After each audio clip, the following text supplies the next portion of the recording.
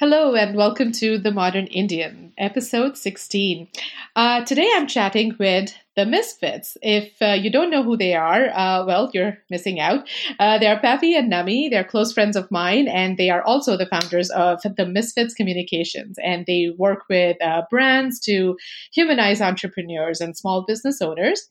In other words, they do video marketing and personal branding videos like no one else. Hi, Pavi. Hi, Nammy. Hi, how's it going? Good. How are you? Well, we're chugging through Monday, so doing well. Yay.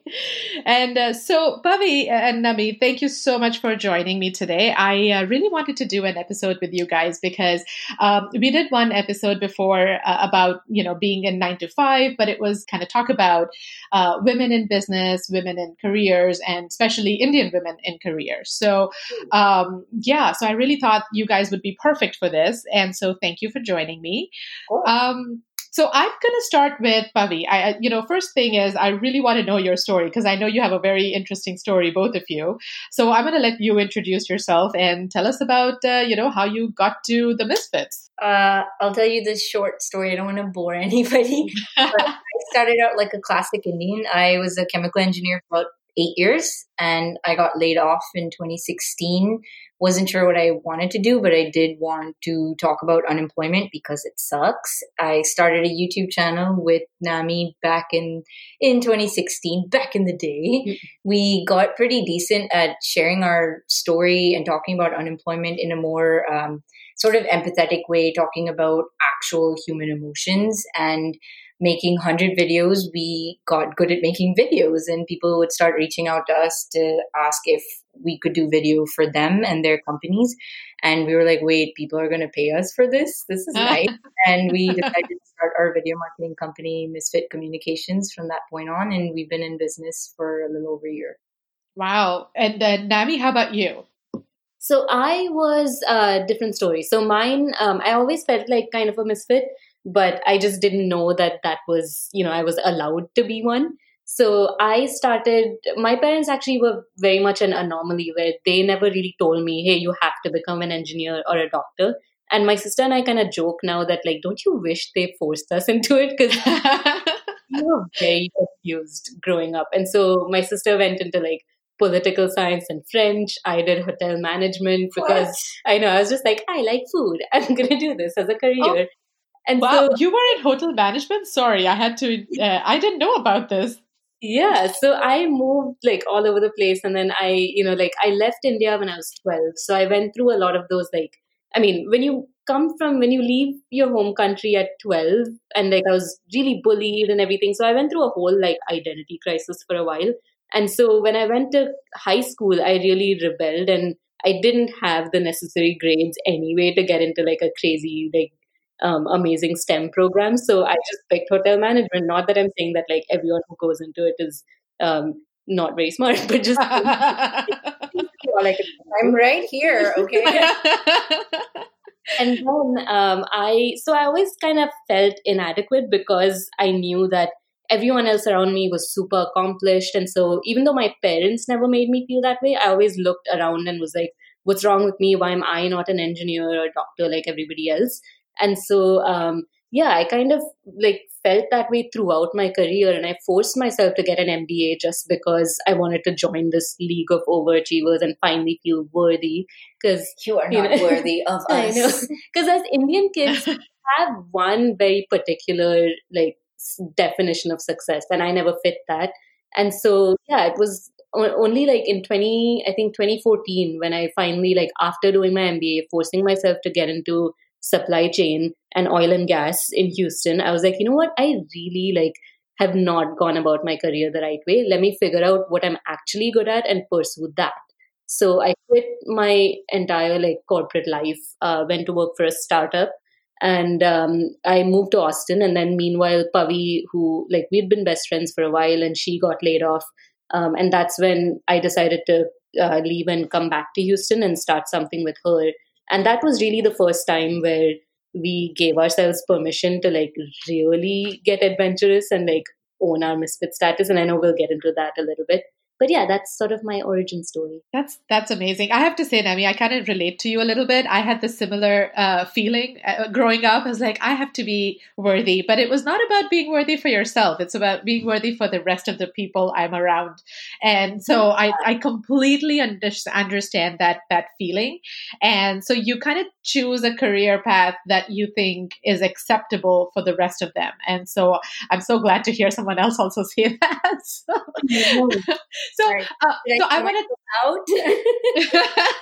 I want to first talk about why the term misfits. I want to talk, why did you choose that word? Why what does that mean to you? What does that mean to you in terms of your company? So tell us about that. Honestly, it was one of those terms that we sort of fell into even when we started our YouTube channel. Our YouTube channel is called the 9 to 5 Misfits. And, we realized we're unemployed and we're not really looking to go back into the workforce, but we want to make sure we develop, like actually do self-development that Indian people don't necessarily do. The fact that misfit actually means, it kind of has a negative connotation where it's like, oh, I'm a rebellious person. I don't want to fit in. I don't want to be what the norm is. For us, it was more like we don't have a space. We don't really have a home right now because as Indians, we were trying to do something completely different. We didn't have the career background to actually produce videos. We are in our 30s starting a YouTube channel, and we didn't have the support system that comes with any sort of career when it comes to Indian people. We have support systems, but not for this. So we actually were feeling sort of homeless. And that's how we started this whole concept of misfit, because misfit is that's what it meant to me, at least. Yeah. And it's also a lot about, yeah, like Pavi said, it's not about being a rebel necessarily. It may just be that you want to do something differently or you want to do something better than just the status quo, yeah. and you want to challenge it, but that doesn't necessarily mean that it's a negative thing, right? So we kind of wanted to also take those things that were perceived weaknesses for us. So for example, for me, I always felt like a misfit because I wasn't a quant person.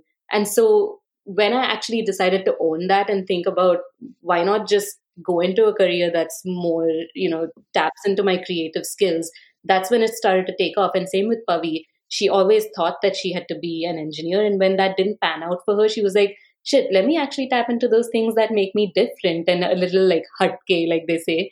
And it's all Totally. about just rebranding those perceived weaknesses as strengths. Totally. And do you think that our culture kind of plays a role in it, in making you feel like the misfit in terms of your career? Oh, 100%.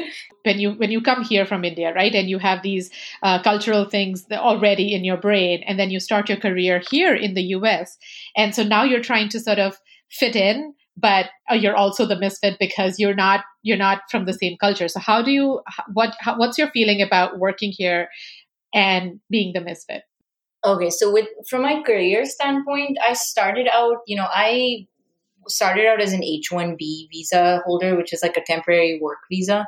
So you kind of have to work in the job that you have a degree in. So I knew not to ask any questions because I was so obliged to be in America and get a job in America that I held on to it like for dear life, because I knew I can't do anything outside of the box just because it's Totally. not allowed, and I had to be grateful. So I started out trying my best to fit in right from that point, or even through college, because it just, yeah, even though I wasn't necessarily like feeling at home.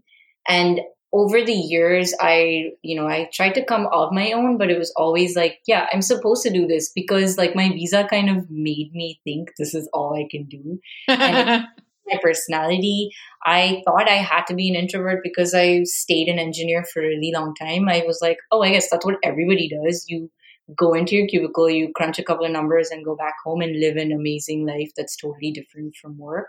I didn't really know. So I didn't do very well with assimilating until I actually had like this breakthrough where I'm like, wait, this is not who I am.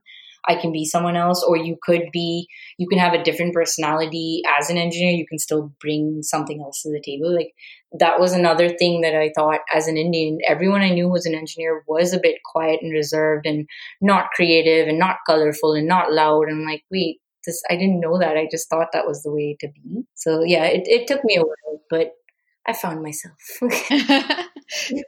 I think For me, it was very different because, like I said, for one, I didn't have those same visa. I didn't have that looming over me because I came when I was 12, and I had a very different life from Pavi. But for me, it's so funny, right? Even though nobody in my life told me you have to do this and otherwise you'll never be successful.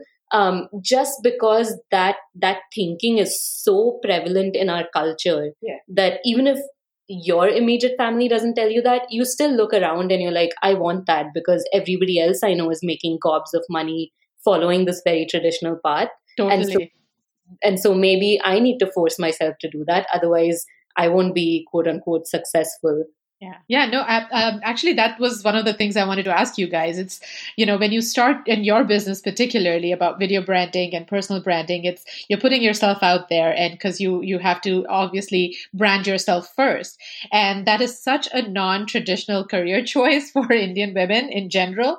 So, so tell me about that. How does that feel? Where do we begin? No, that was probably the hardest. And I think that's the one thing that I was saying, Nammy, earlier today, that I feel very, very, very passionate about talking about that, just because, going into this business, we went in with everything non-desi. Like, we didn't have a degree in video or, film or any of that. We also didn't have the support system because our family didn't understand. Our friends don't understand what we do. We went into the most risky business because it's starting out a startup and a company, as well as we went in with almost zero to no income. So it was all the things that Desis like are there for you. Your support system is there. If you're an engineer, you have like all these people backing you up. You get this good money, you don't take a big risk, and you're not like 30 years old trying to start something crazy. So we went in with all these variables that were not Desi, and I'm pretty grateful to our families now for being still there behind us and following and believing in us. But that was really rough initially because we didn't have what it normally takes to do certain things like this. We weren't doing anything based on the norm, which again, misfit. And of course, like even with family, it wasn't easy. We're 30 years old, married, and we don't have kids, and we have a biological clock, and everyone was like making us nervous about it. And, it was difficult. Yeah. But to get to your, so you'd asked about personal branding and why that's an important thing, right? So, like Pavi said, we were starting very much from scratch, well into our 30s. We had this established identity as one thing going into this business, which was, like you're somebody's wife, you're somebody's, sister, you're an engineer, blah, blah. There were all these things from our past life that had defined us. And so to start over from scratch was really daunting. And so the only way to do that for us was to really tell our stories and create this brand for ourselves, so that not only because we didn't have that support, we're like, let's explain to our family what we're doing and why we're doing it. So I think the YouTube thing very much was a part of that, and that's where it all began. Because Pavi and I were going into it with nothing. Like we were armed with nothing, and so we were like, all we can do is just tell our stories and hope that we find a tribe, hope that we can make some sort of impact and find one person who's like, holy shit, like I completely understand what you're saying because I'm there. And so storytelling was a big part of that. And creating this identity for ourselves from scratch, reinventing ourselves. So personal branding played a huge role in that, and that's how a lot of people started to resonate with our story. And because of that, we've kind of built a business now based on that, because we talk about humanizing the brand. We talk about telling a company's origin story, and who doesn't love an origin story, right? Absolutely. It's so human. Yeah. And so we kind of take cues from how we reinvented ourselves to help companies. Well, as you said, remember that people like to work with people, right? They don't necessarily, it's not the brand, but they like to work with the people behind the brand. Say if I'm branding myself, right? So, and I like, oh, you know what, my company needs branding, and I want to kind of do some videos, kind of connect more with my clients or whatever it is.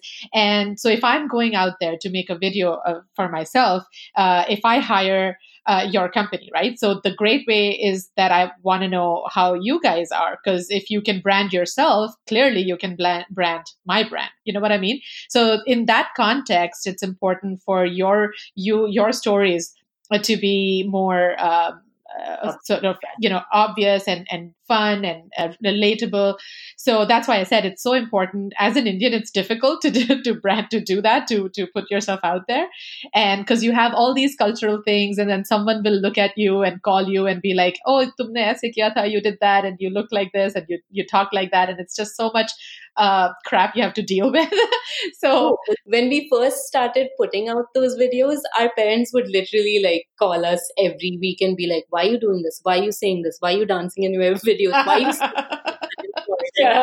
Like, I think my auntie will find out you're unemployed. Why are you putting it out? I remember the first episode we did, and we decided to take a really bold topic, and we talked about sex as an Indian girl. Yeah. And I still remember that my some of my family members were like, "Oh, don't publish this, so that maybe just let your friends know, but don't put it out there onto the common WhatsApp group, because then your family members will see it." I'm like, "Well, that was the point. I wanted them to see it." And it's like, you see, content works when more people watch it. Exactly. So yeah, I totally understand the point of when you choose a non-traditional career and the hurdles that you have to deal with, whether it's whether it's your family or your friends, it's tough. But and especially if what you're trying to do is not connected to either tech, or if it's not medicine, or if it's not in something really the obvious ones, then they just consider it's not worth it. So yeah, I mean, it's funny. I was talking to Pavi earlier, and I was like, when I grew up, like when I was growing up, first of all, I was never surrounded by entrepreneurs. And the only people I knew had like import-export businesses. And I was like, what is this mystical import-export? Like all the rich people seem to be doing import-export. So that was like the only acceptable business. Or the other one was it made a dad ka business. Yeah, it's always like then you're allowed to be as ambiguous and out there as you can. But and then now the norm is like, okay, if you don't have like this outlandish, crazy idea in tech, it doesn't mean you have a business. Like it's almost like extremes. There's nothing like here where we're trying to create almost like a media company. It's not the most bizarre concept, but we are doing it in a different way. So it's like hard for us like to see again have our community accept what we're doing, because they think, oh, you're just doing like, you must have some sort of startup, or it must be your husband's business. Like that's cute, that kind of thing. It's oh my God, did you hear that? Did anyone say to you, is it your husband's business that you're taking care of, or your family's business? I think they've asked us, like they've said like that's cute, and they always thought we were doing time pass. As wives do, time pass. Or they would assume that our husbands were bankrolling our business. So it was always like, we'd hear all these comments all the time earlier when we first started that like, oh, we would do this too if we were married. And it's like, do you know how difficult it is actually when you're married to convince your husband that like, hey, BT dubs, I'm going to be broke for a while because I'm a humongous toll on your marriage. These people don't even know to be married. Am I right? Like I was like, that's step one. And then you're like, oh, let's be married and do crazier stuff. Oh my God, that's so true. I'm so sure a lot of us are relating so much to what you're saying, because it's so true. As soon as you say, you know what, I'm not going to work full time, I kind of want to find myself and start a business, that conversation never goes well for a few. Like you have to really convince them why you want to do what you want to do. Yeah, especially if you were at a lucrative job in your former life and then they're like, wait, what now? What about your partners? Did you guys had resistance from there, or were they supportive, or what about that?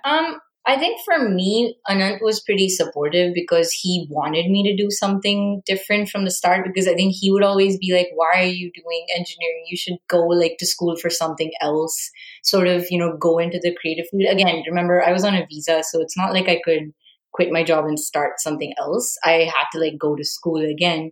So he seemed to be supportive that I wanted to do something different, but I still, I was still that person who was figuring it out. Like I started with YouTube and now have a video company. So I didn't really know what I was doing or how I would get to this point. So getting like a journey is really hard on was really hard on him because he's like, what is your point? What's your end goal? Where are you going with this? So that was definitely hard. But from starting something and doing something different, because I came from a lucrative career, I had decent savings as an engineer. I wasn't as nervous going in.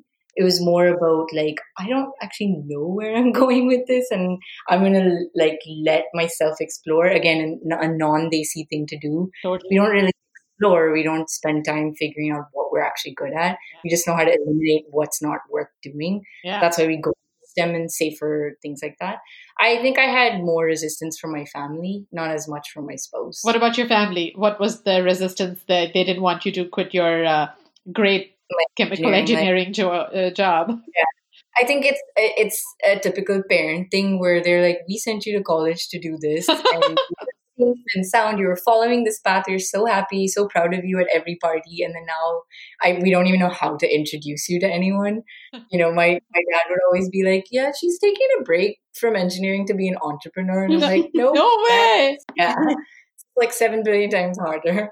Oh my gosh. Yeah, them. And I think even with YouTube, it was hard for them because they're not used to like that whole public eye thing where you're telling people the deepest, darkest things that Indians shy away from. So they were a little harder to convince until I feel like my dad's come around now that he sees that we actually have real business companies coming and approaching us. So it's really nice to see that. And I think Indian parents eventually just want you to be happy and successful, whatever that means to them. Yeah. It's just initially they're not easy. Like they don't like to be easy because they worked their ass off to get to this point. They want it to be easier for us, right? They don't want us to work our ass off when they've already created this cushiony life. It took them a while, but yeah. Yeah, I think for me it was different because, for one, I made a pretty drastic, I did my MBA, I went and did this supply chain job, and then I just one day was like, you know what, this is not for me. So like with Pavi, she got laid off. Yeah. It was a little bit easier to digest that like, it's okay if you don't want to go back to this. For me, it was like suddenly overnight, I was like, I don't want to do this. And in my head, it was building up. But to other people, it was like, wait, how do you just wake up one day and decide you don't want to do this anymore? And so in my case, it was a little harder for my spouse and for my parents, everyone to digest. Also, because I think Desi people especially, and everybody, but especially Desi people tend to measure things in terms of money. Oh, right? So absolutely. If you're not making millions of dollars from day one, then this doesn't work. But to get to that $1 million, it takes a lot of like research and effort and blood, sweat, and tears. And so we don't necessarily ever talk about the uphill battle that it takes to get there. So most people just look at the success stories and they're like, why aren't you like this person? Why aren't you making this much money? And like, it's been like 2 years now. Why aren't you doing blah, blah? So, there's this really good quote that I saw recently about like a stone cutter or something about like, the stone cutter hits the stone like 100 times and it breaks on the 101st blow. And that's kind of what I keep trying to tell people around me now, that this is me just trying to hit at that stone and you'll see that tipping point, but you have to give me the time and the space to let me like make the mistakes and let me do that uphill battle. And I promise you that the results will come. It's just you're not used to seeing this because you've never been so much of a stakeholder in somebody else's, success story before. Like Completely. If you look at Elon Musk or whatever, I'm sure it's hard for his like parents and his wife and whatever to be like, dude, get your shit together. But I assume he was like, I'll figure this out, I promise. But to the rest of the world, it's like, what a wow. What about your parents, Nammy? My parents, I think my mom's always been okay. She's always been more of a creative type, and she saw how much I struggled at my previous jobs, not in terms of money, but just she saw how much it just wasn't doing for me and wasn't fulfilling me. So she's always been more of a, she's a writer and everything. So she's way more enthused about what I'm doing now. With my dad, I think he thinks I'm a little crazy, but yeah, but he never like actively told me don't do it. He's just like, okay, I'm gonna be cautiously optimistic and watch what this girl is doing from afar, but still not convinced. That's true. Like I was thinking about what Pavi said before, that it's all, everything is measured, or actually you said it, that everything is measured by how much money you are bringing in. Like, and the success of your business is about how much you're getting into the bank, and that's where I find that our culture is very, like, we are probably the only culture that I know are incredibly risk averse. And they, like, when you start a business, when I said, told everyone that, I'm gonna start on my own, and I'm gonna, do my podcast, and I'll have my website, and I have a bunch of things I'm doing like that. And they all were like, how do you get money from there? And how much money will it cost? I'm like, is that the first question you have? I'm like, forget about what I'm trying to achieve here. The first question is, how much money will it take to actually do this? And then what are you going to get out of it? And so the fact that I was so passionate about, me and Kritika, we both were really passionate about bringing these topics as a conversation, to open up conversations everywhere with your friends and family, that these are all things that we go through. But yeah, coming back to what I was saying, that we are incredibly risk averse. Right? For sure. I mean, I grew up like that. I was like that, or I think to a certain extent I still am. Like, between Nami and I'm incredibly risk averse compared to her. I think over the years I've just become more calculated with my risks. I still take risks, but they have to be calculated. Yeah. But I'm not as risk averse. Like, I won't do something at all. Like, the whole concept, like you're saying, you have to like put in some money if you want to make some money, right? For us, our video equipment is insanely expensive, and we had to invest in all of that before even making any money. And that's something that, I calculate that. I'm a numbers driven person. I see that and I'm like, okay, wait, if we just make this many videos and these many people and these many clients, we will be fine. Like, we're going to be okay. It took me a while to get to this point, because I was raised exactly like that. Completely risk averse. Don't do anything out of the box. Don't do anything that hasn't been done before, because there's no point ruffling any feathers. Totally. Yeah. I think there are so many aspects to this, right? First of all, it's like, we're desi, so as a community we're risk averse. Then we're women, so it's like we're not even raised in a way that we're not socialized to take risks. We're socialized to stay in our lane and be the good Indian girl, and like Pavi said, don't ruffle any feathers. And so there's just like the cultural thing, plus, and then there's also the middle class thing. We're both middle class, and so when you're middle class, again, it's like apni aukaat mera ho. Like, you're never socialized to dream big, and what, you don't like, want to do an Ekta Ambani wedding where everyone's live outside your comfort zone and push the boundaries a little bit.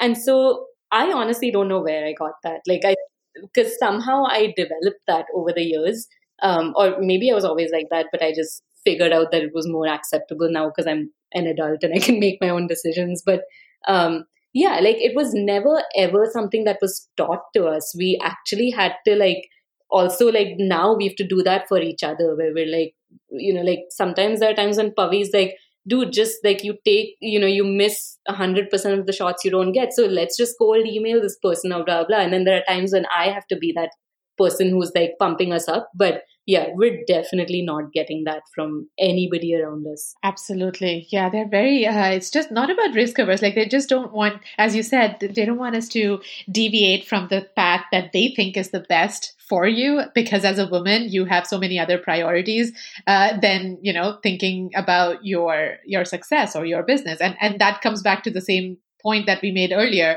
that the jobs it's not about you making a career, making something out of you. It's just about, oh yeah, time pass. You can figure something out when you have kids and you just want some time to kind of, for yourself. So that comes from there. And so, but yeah, anyway, it is so challenging for a woman to be successful and have their own career and kind of go for their dreams and think big. And then on top of that, you're an Indian women who anyways dealing with the patriarchy to begin with, and now they have to. So yeah, so the whole thing is very it's scary, but I'm glad that you did go for it, and it's going well. Okay, I'm gonna put everything on hold, family, having kids and all of that, and then I'm gonna focus on my career, focus on the business I'm gonna start, put everything into that, and also to kind of change your mindset that whatever your parents or in-laws or whoever they are say should not matter for some time. Yeah, that's taken us a while to like learn to sort of not develop a thick skin, but just sort of realize that they all mean well, they come from a good place, they only know what they know. It's our job to educate, and is it even worth educating some people? Maybe not. Like, don't invest your time if it's not worth it. Yeah, we've taken our time to realize, okay, I can tune this out, I can educate this person, things like that. Actually had never had a discussion with our parents about just like anything, right? We just kind of started this thing, put it on YouTube, just waited for our parents to like yeah, but we never actually had a discussion with them about, hey, this is what we're doing. So then we had the great idea to like film an episode where we were literally having a conversation with our parents for the first time ever about what we're doing on camera. On camera. Oh, where is this video? Can I see it? Is it on YouTube? Yeah. It was a whopping like 1 hour and 30 minutes, so we edited down to 8 minutes. Whoa. So there was a lot of cursing and lots of me getting pissed at my dad. So I wasn't going to put that on TV. Oh my God. So what happened on that video? I think we let it all out. And again, it was the same thing. Like, Nammy's upbringing is different and mine's very different. Like, my parents are super involved in my career and my life. Like, they've made all these decisions for me, and they've and also like for being a female child, my dad is very involved. So it's very different for me to not understand that my dad didn't understand what I was doing, because I was like, you've been so involved in my career and my college, and like you came to every college to see where I should be going to school. Like, you're so involved that I'm really upset that you're not involved in this. And it was the first time we had to have that conversation, being like, hey, we're doing something different. You have to give it that respect and not just make it like, oh, iski shadi ho gayi, she's fine. I'm not stressing because her husband's fine. And, kind of getting my dad to be like, no, actually, I'm doing this all on my own. And I do have a support of a loving husband, quote unquote, but it doesn't mean he's backing my ass up and like paying for everything, right? Like, I'm actually still taking care of myself because I understand, like, that's something you taught me. And now it's not like you raise me to do this and then you dump me on a guy, right? So Totally. it was one of those things where I had to have a heart-to-heart with him to be like, hey, I'm doing something out of the box, and I want you to be as involved as you were before when I was an engineer, where you led me and you helped me with homework assignments and stuff. Like, just because you're not a videographer or a video marketer doesn't mean you shouldn't help me. So it was one of those discussions that I should have had behind closed doors, but I just was having it in front of everyone. It was not cool with it. And honestly, my dad is someone, he has such a bad temper, but he came around the next day. He was the first one who invested in our business. He bought us like a project management software tool. Oh, sweet. So it was very emotional for me that day, because I expect him to be like that same dad that raised me and was super involved. So that was like I said, it wasn't a funny story. It was just like, my dad, I think in general, he's always been more of a traditional dad where it's like, we're not going to talk about feelings and stuff like that. So, but it was funny because there was one point in the video where Pavi asked him, she was like, Uncle, what did you think when Nammy decided to like leave her job and go into quit her job and have this quarter life crisis? And he was like, I thought it was dumb. All right, then I've never heard this before, but thank you for saying it for the first time on camera. That is so okay. I need to go and check that video out. I'm going to only say the 8 minutes of it, but I bet it's funny. I would love to see that. We left that part in there, so you can see. You're like, all right, that sounds about right. I love our parents. I have to say, I love our parents because they have such a dichotomy. Like, on one hand, they want you to be all powerful and successful and follow your dreams and all that, and they'll support you in any way they can. And on the other hand, they're like, now you are your husband's problem. And I'm like, you just raised me to be all powerful and successful. So what's going on here? Yeah, like they only do it to a certain extent, and that's sort of what I realized too. Like even as raising two kids, like that were both girls, like for me, I was like, oh, I thought they made me feel like the world is my oyster, but they limited my world and my oyster to like into the old. So I was like, ah, that's what you did. That's yeah. But I have two kids too, and I remember when I like. Because when I have them, my brain always tells me, okay, don't be your parents, don't be your parents. So every time I would say anything to them, I remember that what I felt when I got advice from my parents. So it's amazing. So anytime I have to tell my daughter, I'm all feminist to her. I'm like, you know what, you do you, you want to start your company, do it. If you want to be, so comes to me and she's like, I want to be an astrophysicist. I'm like, oh my God, yes. But so the Indian in me was so happy, but then I had to like curb it and say, you know what, that's a great idea. And you can change your mind if you want to. So I felt so proud of myself that I was able to hold back my Indian side and be like, yes, my daughter wants to be a scientist. I'm gonna have to limit that oyster for my kids. you really it's so hard for me to not turn into my mother, and so every time I would see her and I would want to say something, and I'm like, please don't be your mom, please don't be my mom. And so it's so yeah, you eventually do turn into your mother, so it's coming. But yeah, the other thing I wanted to talk about, you guys, is the fact that your parents and your or in-laws or your husband, the family, it's when you start a business and you have to put all of it into it, your time, your efforts, your money, everything into it. You kind of have to put everything else on a back burner for some time. I can imagine that, right? And so how do you do, like, I want to hear each of you actually, that how do you create that family balance, and while you're listening to your parents and in-laws talk about, focus on your family too, and your biological clock is ticking, and you have to be, have kids by the time you're 30 and all that. How do you deal with that while you're focusing on the business? I think for me, the easy part was like having, a supportive spouse that gets it. I kind of use him as a shield for a lot of what my in-laws tell me, because I'm like, hey, talk to him. So I feel like that's been one of those things where they do talk about, you should like buy a house and settle down and live in a nice area and do all these usual things, have your kids, and you can work on your business, do your business from home so you can kind of do this while raising children.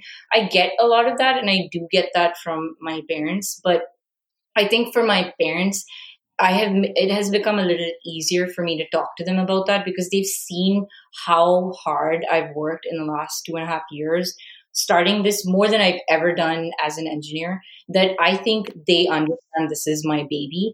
And they have sort of been pretty open-minded about that. Like, they don't annoy me about, okay, you need to have like 12 children right now, or why are you putting like all of this, why are you not making the money? You need the money. Once you're older, you won't be able to work. Like, why are you doing this now? Things like that. I feel that's been a little bit easier for me to handle, just not maybe initially because they wouldn't understand what I was doing, but now they see how hard I work. Yeah. With my in-laws, I try to have conversations to try to explain to them what I'm doing, but they're completely removed. They live in India. They've never visited the States and stuff. So it's a lot harder for them to understand. And that's why I kind of use my husband as a talking piece, because I do not want to have to explain so much to them. And I want like their son to explain certain things, because it's really hard to tell them, because like as the female, I'm the one who should be making the kids and, sort of like raising them, right? It's not something that the son can do, but then I think it has more weightage coming from him. So I've used a lot of his services. But yeah, it definitely is hard, because I can tell that people are always disappointed around me. And I don't think this is as hard a conversation just with my family.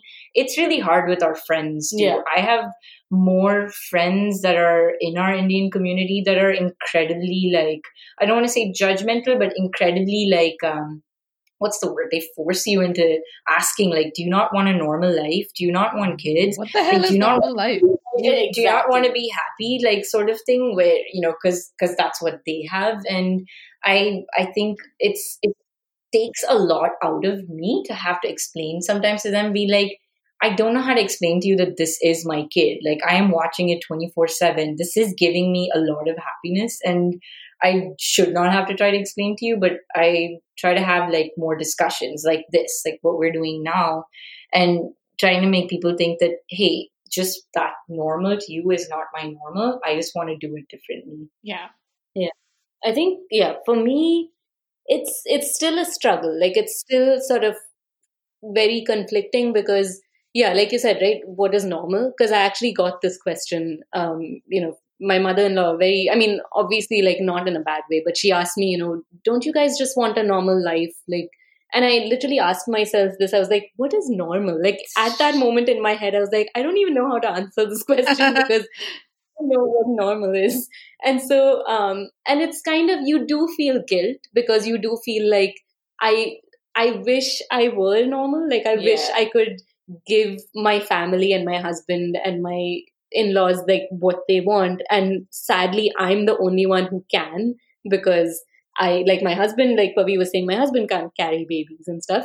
But that is also the entire point, that if I do I'm not at this point, I know I'm not ready for kids. It sucks that there's a biological clock, and I wish that weren't the case. I wish I had figured out my career path like 10 years ago. But, I am a 35-year-old woman, and yes, people constantly remind me that I'm like my biological clock is running out. But at the same time, it's like, I don't know what to do. Like, I don't know what to tell you because I'm not normal. Like, I'm not the type of person who wants to prioritize kids, and that doesn't mean I never want kids either. Like, it's not one or the other, right? It's just, I just want time to actually focus on my career right now, and then I'm the kind of person who wants to hack the shit out of everything. So, like, anything I do, I want to do it really well, find a really unconventional way to like hack it and optimize it, and then move on to the next thing. So right now, that's my career, and once I feel like I have a handle on it is when I want to do parenting, and I want to do that really, really well too. Yeah, this is where I also get a little upset that it's not just it's somehow you can try to understand if your parents are doing it or your in-laws are doing it. I get really pissed when I see my friends do it. I'm like, you people are my generation, so stop.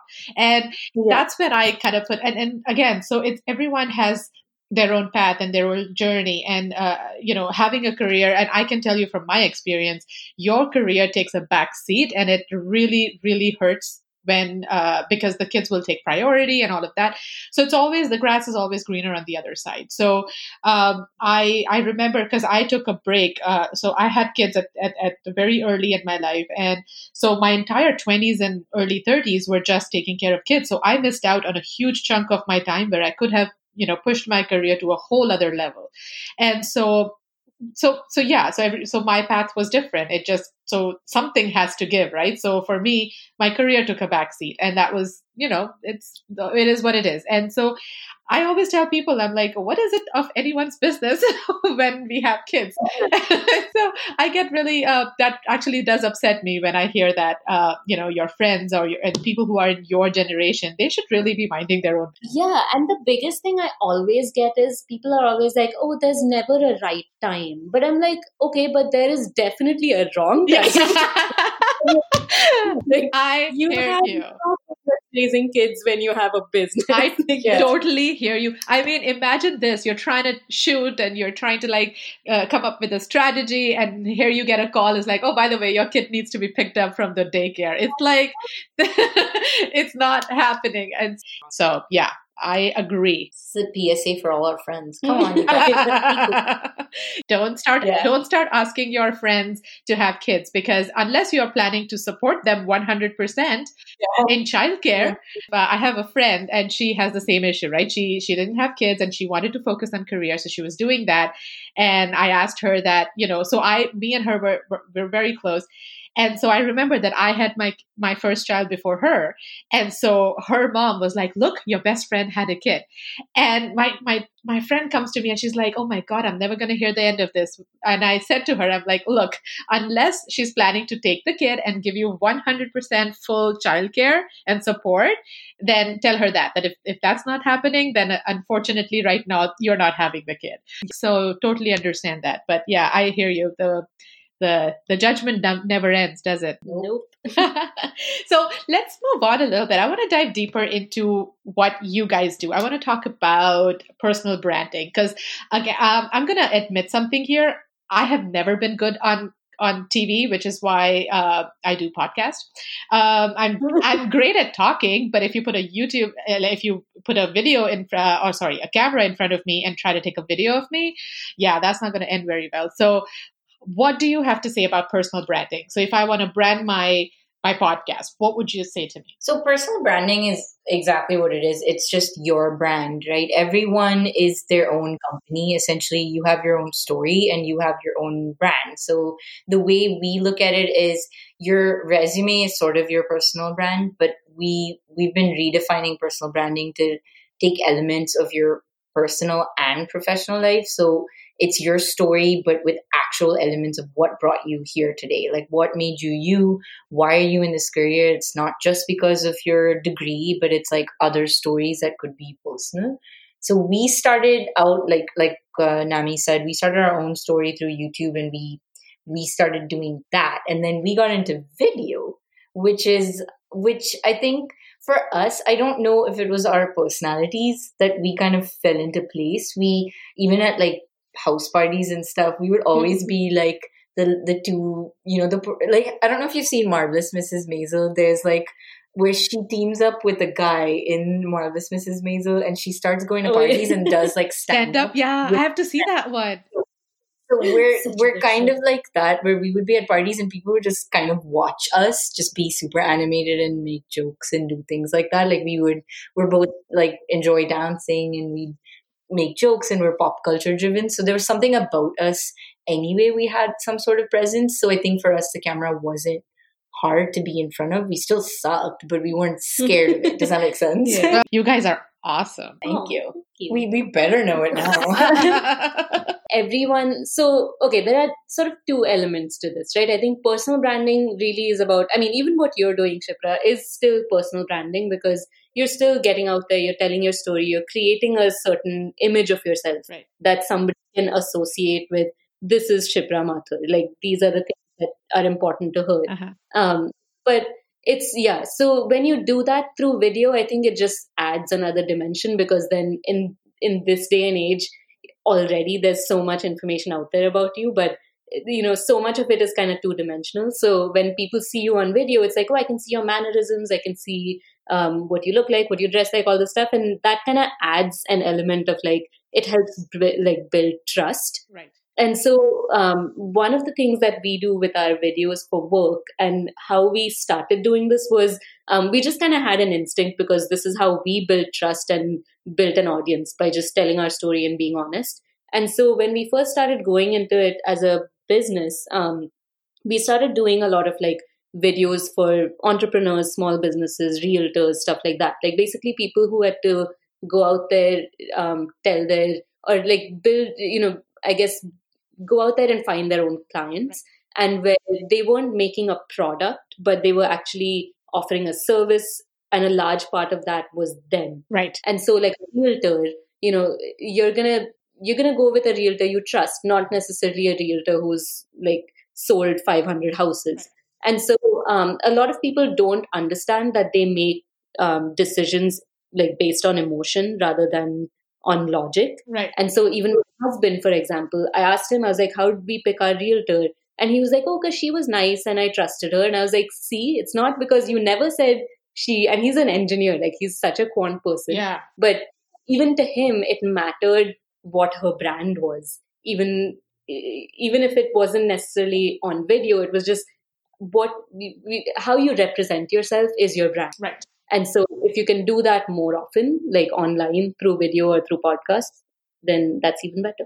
Right. So what would be your tips for someone who wants to do some like, for example, if I have a service, not a product but a service, and I come to you and say I have my podcast and I want to do some personal branding, I want to do some videos, and again I want to stress on the point that I'm not a video person. So what would you say to your client if I come to you and say I would like a video for me for personal branding to try it out, but I'm horrible at taking at recording myself? Well, I think for us, like our clients, we coach them on video. So we would need to see you first because we're pretty decent at coaching our clients. We literally keep alcohol on deck in case people are super nervous. Oh man. We are pretty, we keep it super easy for the client to basically make them feel like they're actually our friends, because that's part of why you get really nervous with the camera, because you think something's watching you and you're not okay with it. But the minute you feel at ease, you kind of become yourself. So we do a lot of coaching based on that, sort of how we started out being more chatty with our videos. That's how we got into like doing videos for other people. So I know you're asked about like tips. So, something that your audience may find useful. So for one, we always say this, like, picture the person who you feel the most comfortable talking to, whether it's your spouse, your best friend, your mom, like anybody. Pretend you're talking to that person, and pretend, like, I know it's hard to pretend that the camera is not there, but if you sort of get in that zone of like, when are you the most comfortable and in your element, like just try to do like a mental exercise and take yourself, like transport yourself to that place in front of that person. And then also just like authenticity. I know this is a term that gets thrown around a lot, but it's actually true. When you feel like you have to be somebody else, you do clam up, because you're like, oh shit, I'm not going to say the right things, I'm not going to have the right mannerisms. Right. And one of the things that we literally, like, we had this doubt before we started our YouTube channel. I was like, who's going to listen to a bunch of Indian girls with accents? And that was so dumb. Like, that was such a stupid thought to have, because people will accept you. There is an audience for whoever you are. So if the entire point of a personal brand is to tell your story and to talk about who you are as a person, like showcase your true personality, because that's what's going to help you, make that connection with the right audience. So why not put the most real self out there? And there's such an appetite for that nowadays. Completely. Yeah. So if you have to give me 5, or our listeners 5 tips. So one, you said that to be comfortable, you need to you think about the person or thing or place that makes you the most comfortable, and think about that or talking to that. And the second, you said that we to be authentic, be yourself, be authentic. And what else? What are the other tips you can give us for personal branding specifically on video? Yes. So I would say with your story and what your branding is about, I would double down on what you're good at and talk about that. So it's not necessarily like I'm awesome, I'm perfect, but more about, again, the wording matters, but do highlight what you're awesome at. Even if it's something from your personal life, it matters. Like if you're a good rower and you are also, a CMO of a company, those are important things to talk about because they do cross over into your lives. And I would always talk about your skills, but not in a cocky way. Right. So apart from personal branding, I know that you guys also do marketing for the brands. So I wanted to know, in the end, would love to know what Misfit Communications is, like what all you guys do, what you want us to know, what you want our listeners to know. Your 2-minute elevator pitch. Go for it. Okay, so we are Misfit Communications, a video marketing company based in Texas, I guess Austin predominantly. We make employer branding and personal branding videos where we humanize the people behind the brand through storytelling and video. So employer branding being, for talent acquisition to attract and retain employees for corporates and mid-sized companies, and personal branding videos particularly for small businesses and entrepreneurs. Sounds great. Nammy, you want to add anything? Yeah, I mean, I think the thing that makes us unique is that misfit word is really important to us, because our life didn't take off until we actually rebranded our weaknesses and made them strengths and owned our misfit status. So that's kind of what we help other brands do, because everyone feels like a misfit in some capacity. Totally. So we help them kind of highlight that as their superpower. That sounds great. Again, thank you so much, Navi and Nami and Pavi. And I had such a good time listening to you guys, because I know we guys have been talking about this for a while, but this was great to kind of talk about all the aspects of why we are the misfits. And again, thank you so much for joining me. Bye. Thank you again for having us. This was awesome. Thank you. Thank you for listening. I really hope you enjoyed this episode. And if you did, please don't forget to subscribe to The Modern Indian. We're available on Apple Podcasts, Stitcher, Spotify, and every other place you get your pods. Until next time, goodbye.